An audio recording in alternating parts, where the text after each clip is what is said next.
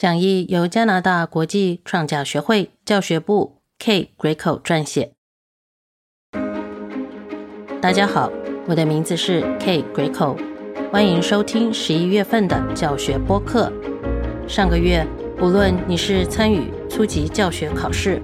或是帮忙备考者准备考试，希望你们都能感受其乐。这个月，我们将会学习池田会长的照耀世界的太阳佛法讲义，号题为贯彻誓愿唤醒万众佛性。在一篇以磨练信心的教学为题的文章中，池田先生说，以御书为根本奋战，立定此决心，学习到底的人就会涌现无限的力量。池田先生引用户田先生的教导，我们学习御书的态度，要以太平洋般的浩瀚境界拜读此御书，否则无法逼近本佛之心。在这个月的学习里，我们将钻研大圣人立誓要让全人类幸福的一念，以及秉持师弟不二精神的广布誓愿之重要性。当聆听第一节御文时，我们会受到户田会长的激励，来好好体会佛的浩瀚慈悲、伟大确信、拯救大众之心，以及一心为广宣流布奋斗的崇高气概。当今世上日本国最富有的人就是日莲，我把生命奉献给法华经，名声将传扬到后世。对于大海的主宰，各个河神都会顺从；对于须弥山的山王，各个山神敢不听从吗？能够体会法华经六难九义的人，即使没有读过一切经典，所有经典的法理也一定会包含在他的境界中。尽管大圣人当时流放佐渡，在寒冬下，无论住的、穿的、吃的都很匮乏，他依然断言自己是当今世上日本国最富有的人。为什么？他之所以有如此的感受，是因为他的生命境涯是难以想象般的伟大。他自觉有弘扬正法的使命，作为法华经行者，他把性命献给妙法。池田先生说，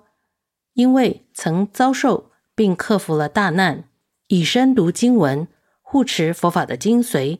于现实中证明了法华经的未来际。当我们唤醒自身的地勇使命，并本着日莲大圣人的未来际，为全人类幸福实践广宣流布时，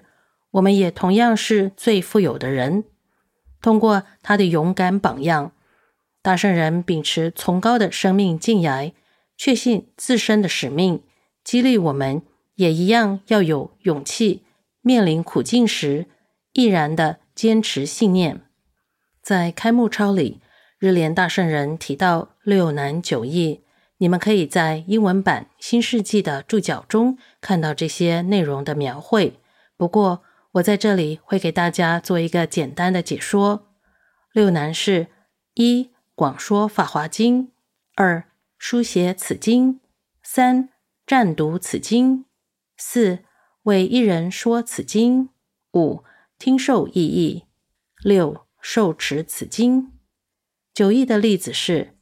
讲说如恒河沙数之多的经典；二、背着干草进入大火中也不会着火；三、以脚趾拨动大千世界，直于遥远他国。相信你们明白它的含义。世尊命令弟子在他灭后要继续弘扬法华经，他并且告诉他们妙法宏通的难度。在开幕抄中，大圣人说，像我们这些力量微小的人，能够将须弥山指出，像我们这样没有神通力的人，能够背负干草，通过结火而不燃烧等九义来对比，要在末法受持法华经的一句一记是更困难的。等六难，明白到一切都正如经文所说，进而下定决心，这次我誓愿要鼓起更强盛的求道心，绝不退转。日莲大圣人在告诉我们，他体会了法华经所描绘的六难九易，而且战胜了不同的流放和迫害，以生命显示他达成法华经行者流布妙法的使命。池田先生告诉我们，战胜与自身原品无明的斗争，毕生为妙法流布奋战，才是成佛之道。佛的生命就脉动在这严峻的广布奋战中，只有奋战才能奠定永久的幸福，所以大圣人才会呼吁大家要体会六难九易，为成就大愿而活。下一节玉文复成居士大人，是来自日莲大圣人感谢弟子父母常忍之供养的一封书信，当中更表达他对其患病妻子的关怀和慈悲。铜钱一串，恭敬的拜领，您的心志已经向法华经禀报了，石罗刹女一定会守护你的事，是毫无疑问的。然而女居士的病情让人觉得不放心，请向她转告我的挂念。这短短的一篇玉文流露了大圣人好想鼓励弟子的慈悲。你们可以参考英文版新世纪注脚的石罗刹女的描述。石罗刹女是宇宙守护力量的另一个例子，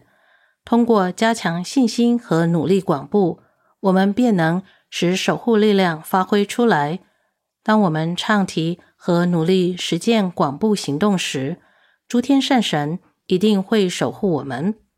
我们可以做到的最好行动，就是追随大圣人关怀一人又一人的这个榜样，支持和鼓励人们透过身为佛事，鼓励一人接一人，实践倡提，学习玉书和池田先生的鼓励，以及分享自身体验，为他们带来希望，也要真诚关怀他们。我期盼你们会因为佛法修行而获得守护的实证。我在多年修习中就经历了许多实证。池田先生说，鼓励拥有能让苦恼之人苏生的力量，鼓励拥有能唤醒万众佛性的力量，推动世界广布，也是从鼓励自己身边的每一个人开始的。不，一一加强彼此的联系，就等于世界广布的前进。我们总会遇到恶鬼魔民，这是在所难免的。然而，在这些情况下所采取的行动会决定一切。我们可以回想六难九易的意义，以及重新以佛法修行来克服我们的挑战。这是第一个部分。第二个部分就是和他人分享体验，并去汇集鼓励周遭的人，以及表达我们真诚的慈悲，来帮助他们涌现希望，去战胜每一个困难。对我们来说，想象100年或200年后遥远的未来，或是想象我今日的行动将对遥远的未来带来如何的影响，都是不容易的。然而，户田会长断言，为了100年后、200年后，现在就要奋战。200年后，历史将证明创假之道的正确，后人一定会证明的。